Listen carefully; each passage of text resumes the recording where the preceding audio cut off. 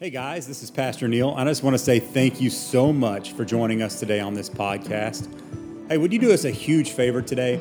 Would you subscribe, like, or leave us a review wherever you get this content? It really helps us reach other people with the gospel. Also, we would love to see you at our campus on a Sunday morning. We meet at 1010 South Bowie Drive in Weatherford, Texas. You can check out our service times and more information about the church on our website, waterhousechurch.com. Check us out on Facebook or any other social media sites that you may have. We would love to see you. I pray that today you are renewed, restored, refreshed, and that your spirit comes alive. Now here's today's message. I want to read the text to you today that we're going to be in for a little while. It's the main text for this series called Set Apart. And I'm going to read this passage, and then we're going to get into the word of the Lord, if that's okay. So turn to 1 Peter chapter 1, and then we're going to read the text.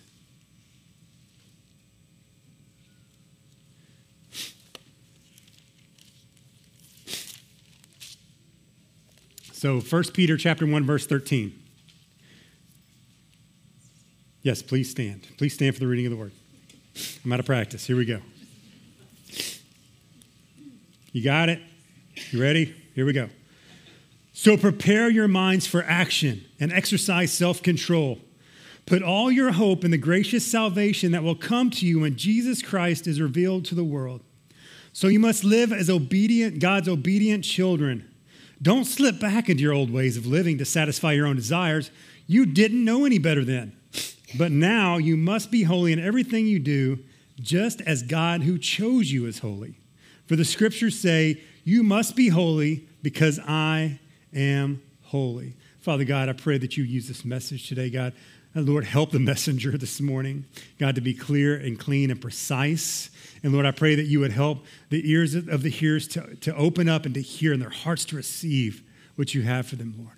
I pray for those specifically today who are disappointed with you, God, that are downright angry with you, that they would see your goodness and your kindness and your mercy, that they would understand who you are today, God, that you are set apart, that you are holy, that there is no one like you. And we love you and we thank you.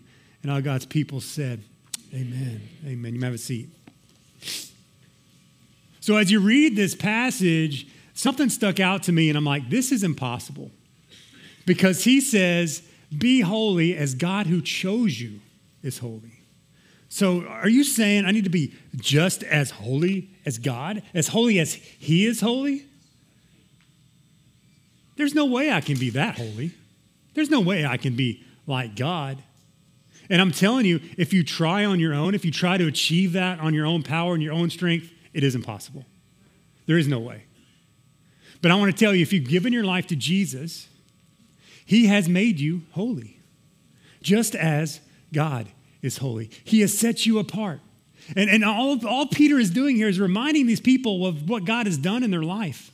He is telling them, just live up to the calling of your life. And that's really what holiness is. That's what it means to live set apart. You're living up to the call of God in your life. And he says, don't slip back. Don't go back to the things you were doing before. And I'm telling you, it's been such a journey for us as a church. We started this year off with Isaiah 53, and we just ripped that thing apart for a long time. And so during that, we learned who God was. We learned who Jesus was. We learned what Jesus has done in us. We've learned that Jesus has something for us to do. We really dived into the personhood of Jesus Christ.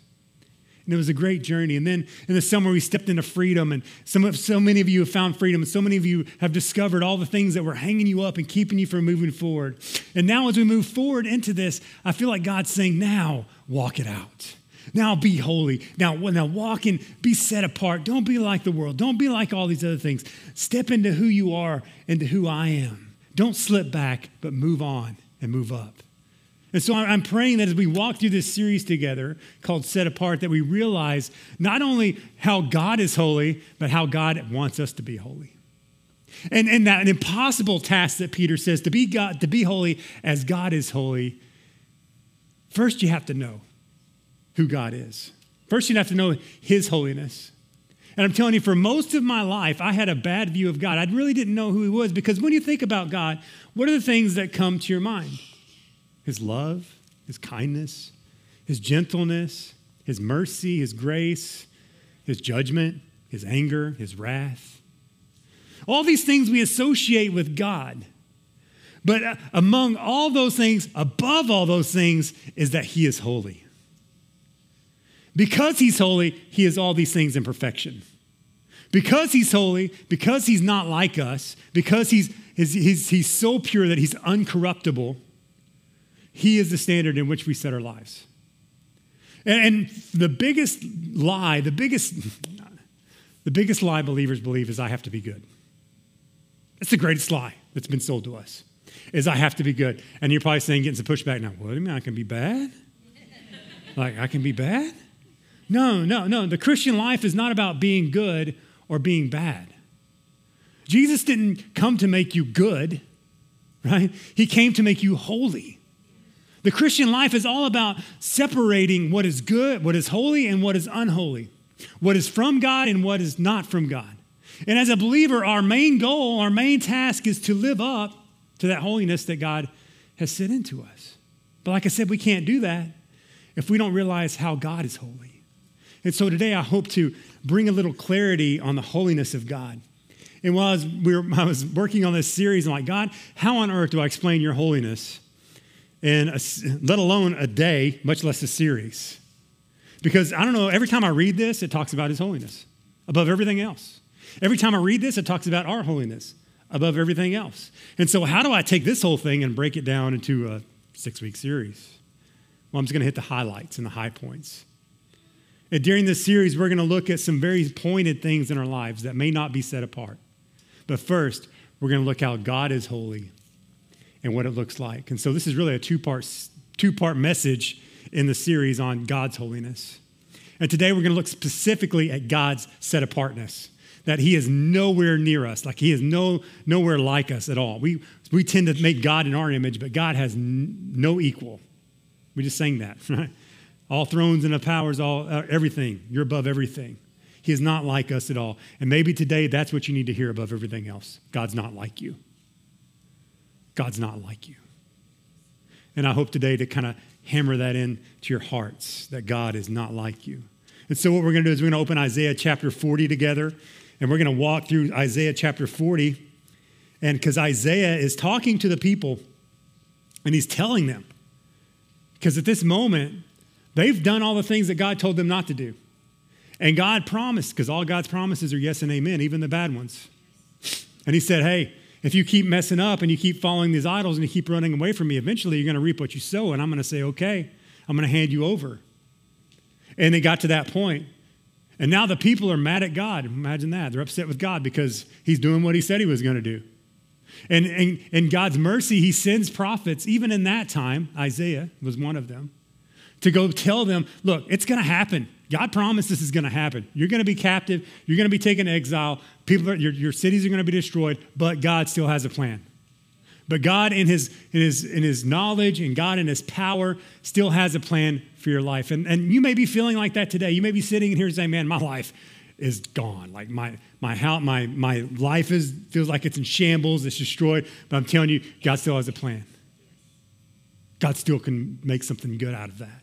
And so as we read Isaiah 40 together, we're going to point out some things that Isaiah is pointing out to the people about who God is. Because right at this moment, they're probably a little angry at God. They're probably a little disappointed at God.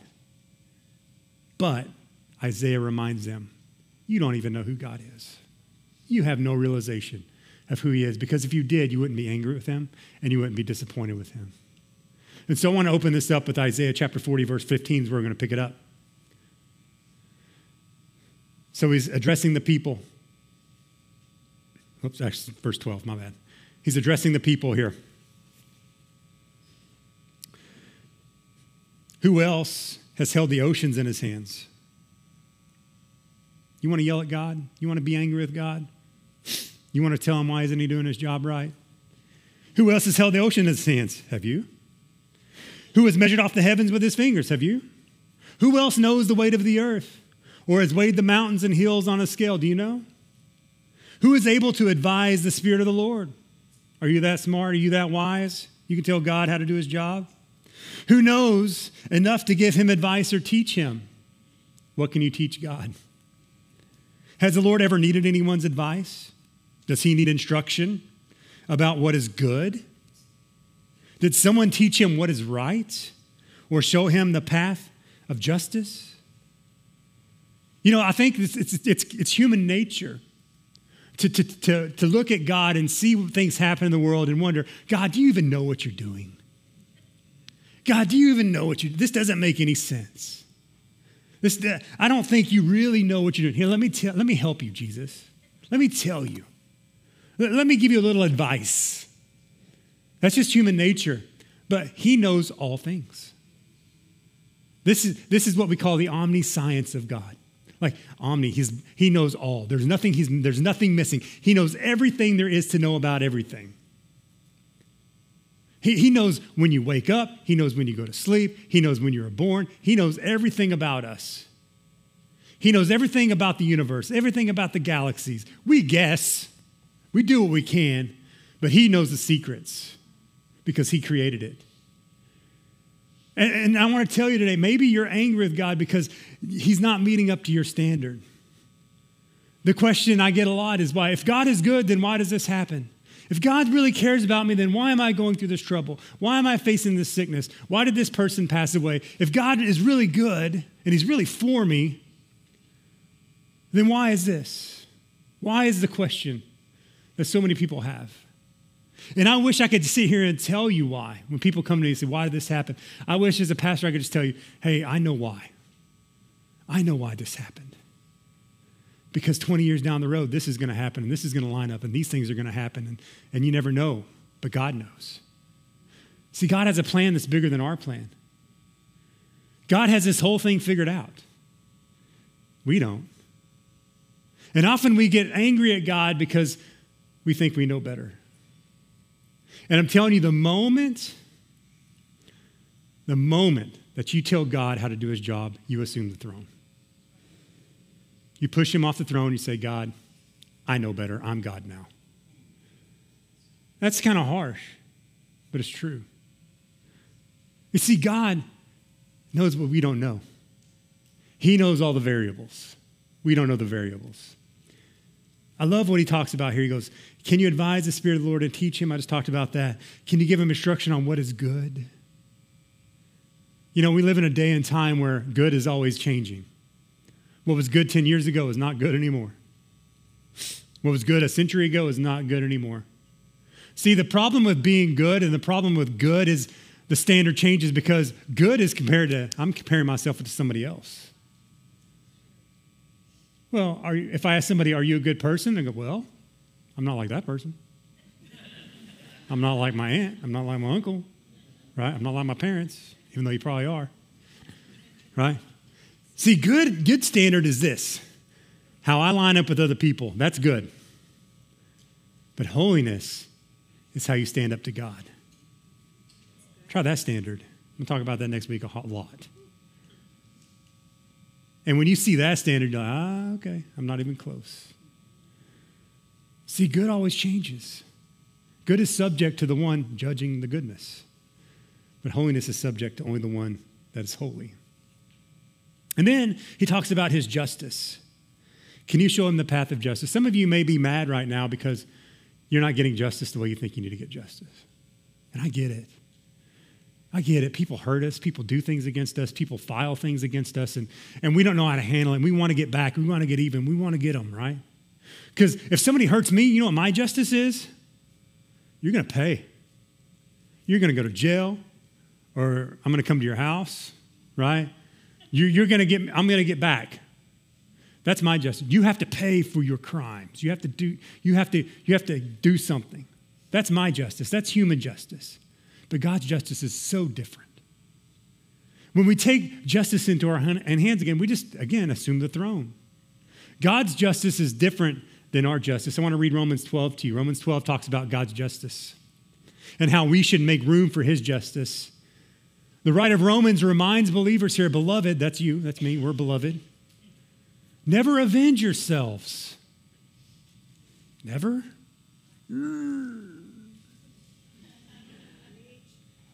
But leave it to the wrath of God. For it is written, vengeance is mine, I will repay, says the Lord. It says, to the contrary, if your enemy is hungry, feed him. If he's thirsty, give him something to drink. And by doing so, you'll heap burning coals over his head. Do not overcome evil by evil, but overcome evil with good. Leave room for the Lord, because God's justice is way different than our justice.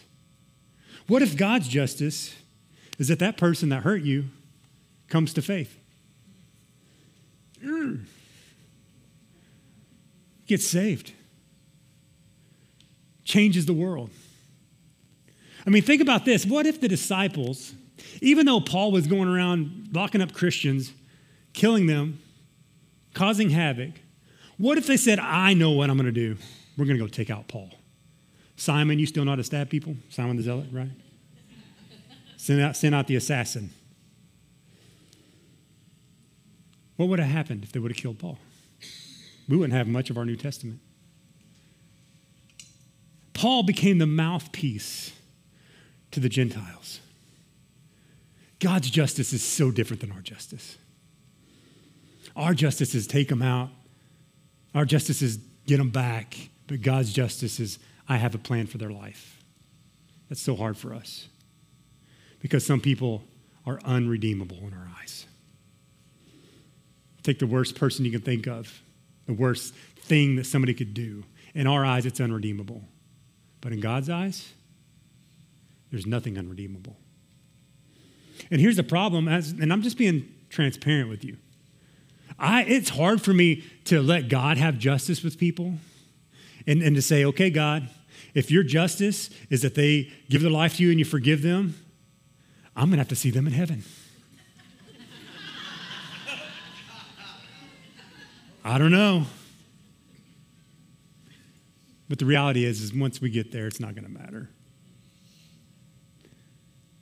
God's justice is different. Maybe you need that this morning. God isn't like us. God is omniscient. He knows all things.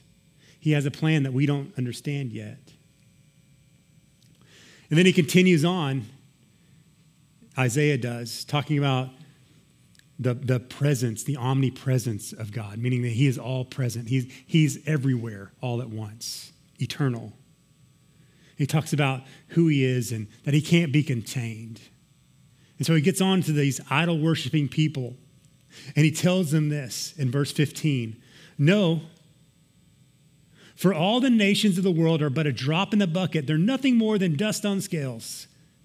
He picks up the whole earth as though it were a grain of sand, and all the wood in Lebanon's forests and all Lebanon's animals would not be enough to make a burnt offering worthy of our God.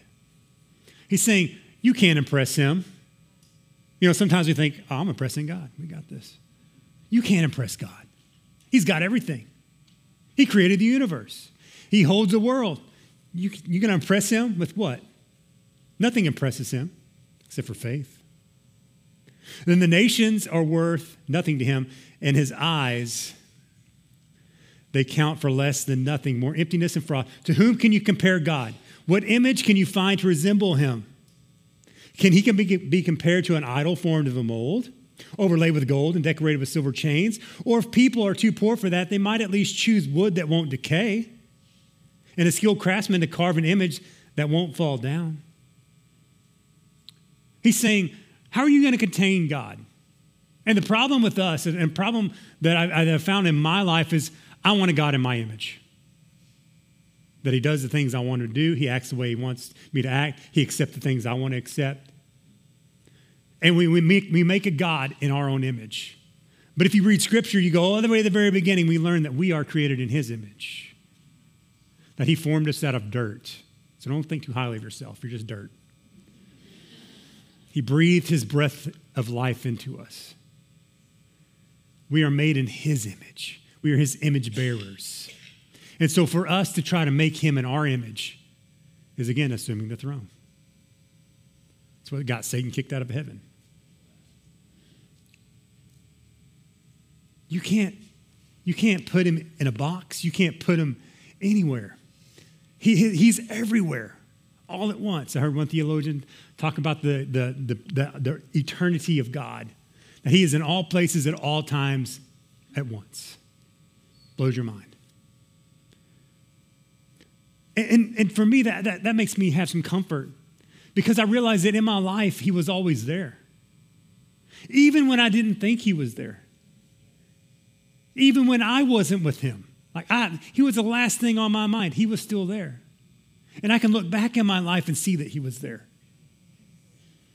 That he is present in my pain, in my struggle, in my mistakes, in my horrible choices, in my worst sin. He was there. He saw it. He knows about it. And yet, he still died for me. He still loved me. He still called me. The worst thing you do, he still calls you. He says, come. Come. I want to redeem you. I want to give you life. It doesn't matter. My blood covers that. That's the beauty of God. He cannot be contained. His love cannot be contained. When Solomon built the temple, and David was looking at the plans for Solomon's temple, David looked at them and said, is this really going to contain God's presence? This building, it was beautiful. Is this really going to contain God's presence? No, it can't. The earth is your footstool, is what he said. But it was a place for them to come meet with God. I hear people, don't run to the church. Or, somebody comes in like, oh, I didn't mean to say that in church. You got to be nice. You got to be good. Don't spill that. It's okay. There's lots of stains. God's not contained to if this was God's building, it'd be a lot nicer, to be honest, right? Right? But God can't be contained in a church building. Come on. God's everywhere. He sees you when you're driving. I know, that's kind of scary for some of you, right? He sees you at rush hour. He sees you how you deal with your family. He sees you when you talk to somebody. He sees you when you have a bad day. But yet he still loves you. Isn't that incredible? That's who God is. It's not like us at all. He's not like us at all. Not even close.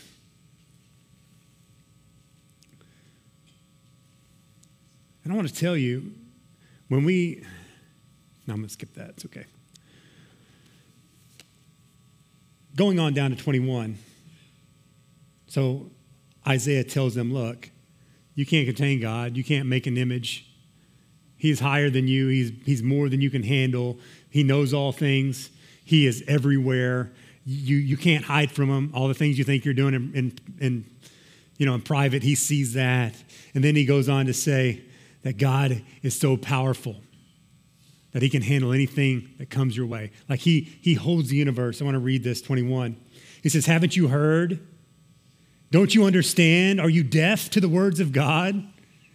The words we gave before the world began. Are you so ignorant? God sits above the circle of the earth. The people below him like grasshoppers to him. He spreads out the heavens like a curtain and makes his tent from them. He judges the great people of the world and brings them to nothing. They hardly get started, barely taking root. When he blows on them and they wither, his wind carries them off like chaff. To whom will you compare me? Who is my equal? Asked the Holy One. Look into the heavens. Who created the stars? He brings them out like an army, one after another, calling each by its name. Because of his great power and incomparable strength, not a single one is missing. When you look, we have these nice fancy new telescopes now. We can see stuff a little clearer. When you look at the Webb telescope, when you look at all these things, and you look at these images that's coming back, it looks chaotic, but there's some incredible order to it. And the passage is saying that he holds it all together. And I want to know, if he can hold the universe together, he can hold your life together. And yet so many times, like, I don't know, God, I don't know if you can handle this. Look at the moon. Just go out and look at the moon. It's stuck there, as you have noticed. I mean, it spins around and has its orbit. God's the one that holds everything together. And he can hold you together. I think we fail to understand his strength in our life. And then he goes on. And this is really what I want to focus on for the rest of these few minutes together. Because maybe you're here today. Like I said, this message is for those that are angry at God, disappointed, those that want to walk out, or maybe you won't come to faith because you don't have all the answers about God, because the question is, well, God, if you're really good, then why? God, if you really care about me, then why? God, if you're real, then why don't you just show me that you're real? I mean, he has many times, just hadn't paid attention. God, you don't care about me. You don't care about my issues. You don't care about my problems. And that's how these people felt, because they were laying in the bed they made. They were sowing what they reaped. But yet God still loved them. God still cared. God still had a plan. In Isaiah chapter 40, it says this. And I want you to, as we read this, put your name, instead of Jacob and Israel, put your name in there. Oh, Neil, how can you say the Lord doesn't see your troubles? So often, like, God, you don't see what I'm going through. You don't know what I'm doing, you don't know what's going on in my life. Do you not care? He says, how can you say that? After all this stuff we just read, how can you say he doesn't see your troubles? Neil, how can you say God ignores your rights? Like, he ignores your cries. He doesn't see what's wrong. He doesn't see the injustice in your life. How can you say that he doesn't see it and doesn't care? Have you not heard? Do you not understand? The Lord is the everlasting God, meaning he doesn't get tired. He's the creator of the earth. He never grows weak or weary. God doesn't run out of power. He doesn't run out of juice. He doesn't take a nap. He's not too busy for you. A lot of people don't come to God because he's busy meeting somebody else's problems that are bigger. God is all powerful, meaning if he gives power away, he still has all of it. Like, it's not like he has this energy meter. It's not like ERCOT's going to limit his power, right? God cannot, he doesn't lose any power by doing something for somebody. He doesn't grow weary. He doesn't grow weary in your wandering. He doesn't grow weary because of your doubts. He doesn't grow weary because you constantly ignore him and constantly go your own way. He doesn't get weary because you're angry with him. He doesn't give up on you. He's not, I'm done with you. I'm tired of it. He pursues you constantly. Until the day that you leave this earth, he will pursue you because he loves you. His love is everlasting. It doesn't grow weak or weary. No one can measure the depths of his understanding. Again, this is all these three things combined. He's all present. He's all knowing. He's all powerful. He gives power. This is the beauty about it. He doesn't keep the power for himself. He gives it to the weak. And he strength to the powerless. And this is a passage we all love. Many of you probably have it on at your home. The rest of this Isaiah passage. And maybe you didn't realize all this stuff was behind it. But now you do. So now you have the proper context. Isaiah 4:27 says this, even youths will become weak and tired. And young men will fall in exhaustion. But those who trust in the Lord will find new strength. You have to trust to get strength. They will soar on high, on wings like eagles. They will run and not grow weary. They will walk and not faint. You know, there was a movie I watched. It was such a very spiritual movie called Bruce Almighty. When it first came out. And you know how God speaks to you in ways you're not even ready for. I'm sitting in that theater and I'm watching this movie and I'm laughing, it's funny. And then it gets to the very end of the movie. And Bruce comes up and he's meeting with God and he's kind of giving the breakdown and God says, it's not easy, is it? He's like, what? He goes, being God. He's like, no.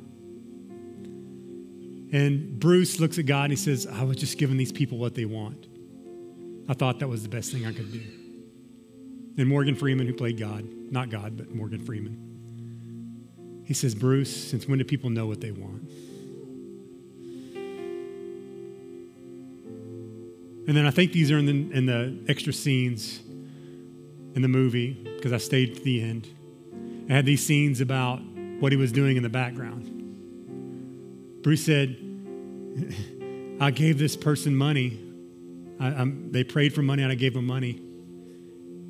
And God said, yeah, you did that, but I was doing something different. That person was in that trial and that struggle because I wanted them to get back with their sister. I wanted them to go to her sister and restore that relationship. And there was another scene where somebody else was needing something and he gave it to him and he says, you don't know what I was doing there either. I was trying to bring this person in to meet somebody else's need. See, God has a plan that we cannot see. And we get mad at God because he doesn't answer our prayers the way we think he should. He doesn't act the way we think he should. But we don't know all the variables. God knows every variable. God sees the whole story. And we get mad at him because he doesn't write a chapter the way we think he should. God sees you. He sees your story. But because he's God, because he's good, because he is holy, because he's set apart, I can trust him. And I left that theater that day. I was hard at that time. I was barely a believer. And I left that theater bawling in my car. I remember going home. I'm like, God, I'm so sorry. I'm so sorry. I was so angry at you. I was so disappointed with you because I blamed God for every part of my life. My growing up years, my marriage that was in struggles, how I wasn't a good father, all these things. I blamed God. I'm like, God, if you were really good, you just show me how to do it. You'd fix it. But I realized that God had a different plan. That even though I wanted him to fix it the way I wanted him to fix it, he was present. Even in my anger, he was still present. He knew what I was going through. He knew the pain and the struggle I was going through. But he also gave me the power. And I'm telling you, when I left that place and when I was done bawling, I went home, I told my wife about it. And you know what? I started to walk differently. Then I started to run for him. And now we just ride on his grace and soar like an eagle. That's the beauty of God. So I don't know where you're at today. I don't know what you're going through today. But I want you to know that God has the strength to overcome it. Jesus sat next to his disciples and he told them, I'm going away. You're going to face hardships. You're going to face trials. This is my promise. You're going to go through some stuff. You're going to be killed. You're going to be hated. You're going to be ridiculed. But take heart. Verse 16, 13, 33 of John. I have said to you this so that you have peace in me. Here on this earth, you'll have many trials and sorrows, but take heart because I have overcome the world. We're overcomers. We're overcomers. He has taught us to overcome. Doesn't mean we're not going to go through stuff, but we will overcome it because God is omniscient. He knows your sorrows. Because he's all present, he will be with you in them. And because he's all powerful or omnipotent, he has overcome it. And so I want to encourage you. I don't know where you're at with God. Maybe this message spoke to you. Get a new view of God. And so I have a prayer that we're going to pray together. Maybe take a picture of it. I'll post it on Facebook after the message. And pray it. Pray it this whole week because it gives you a fresh view of God. And so you're going to pull that prayer up.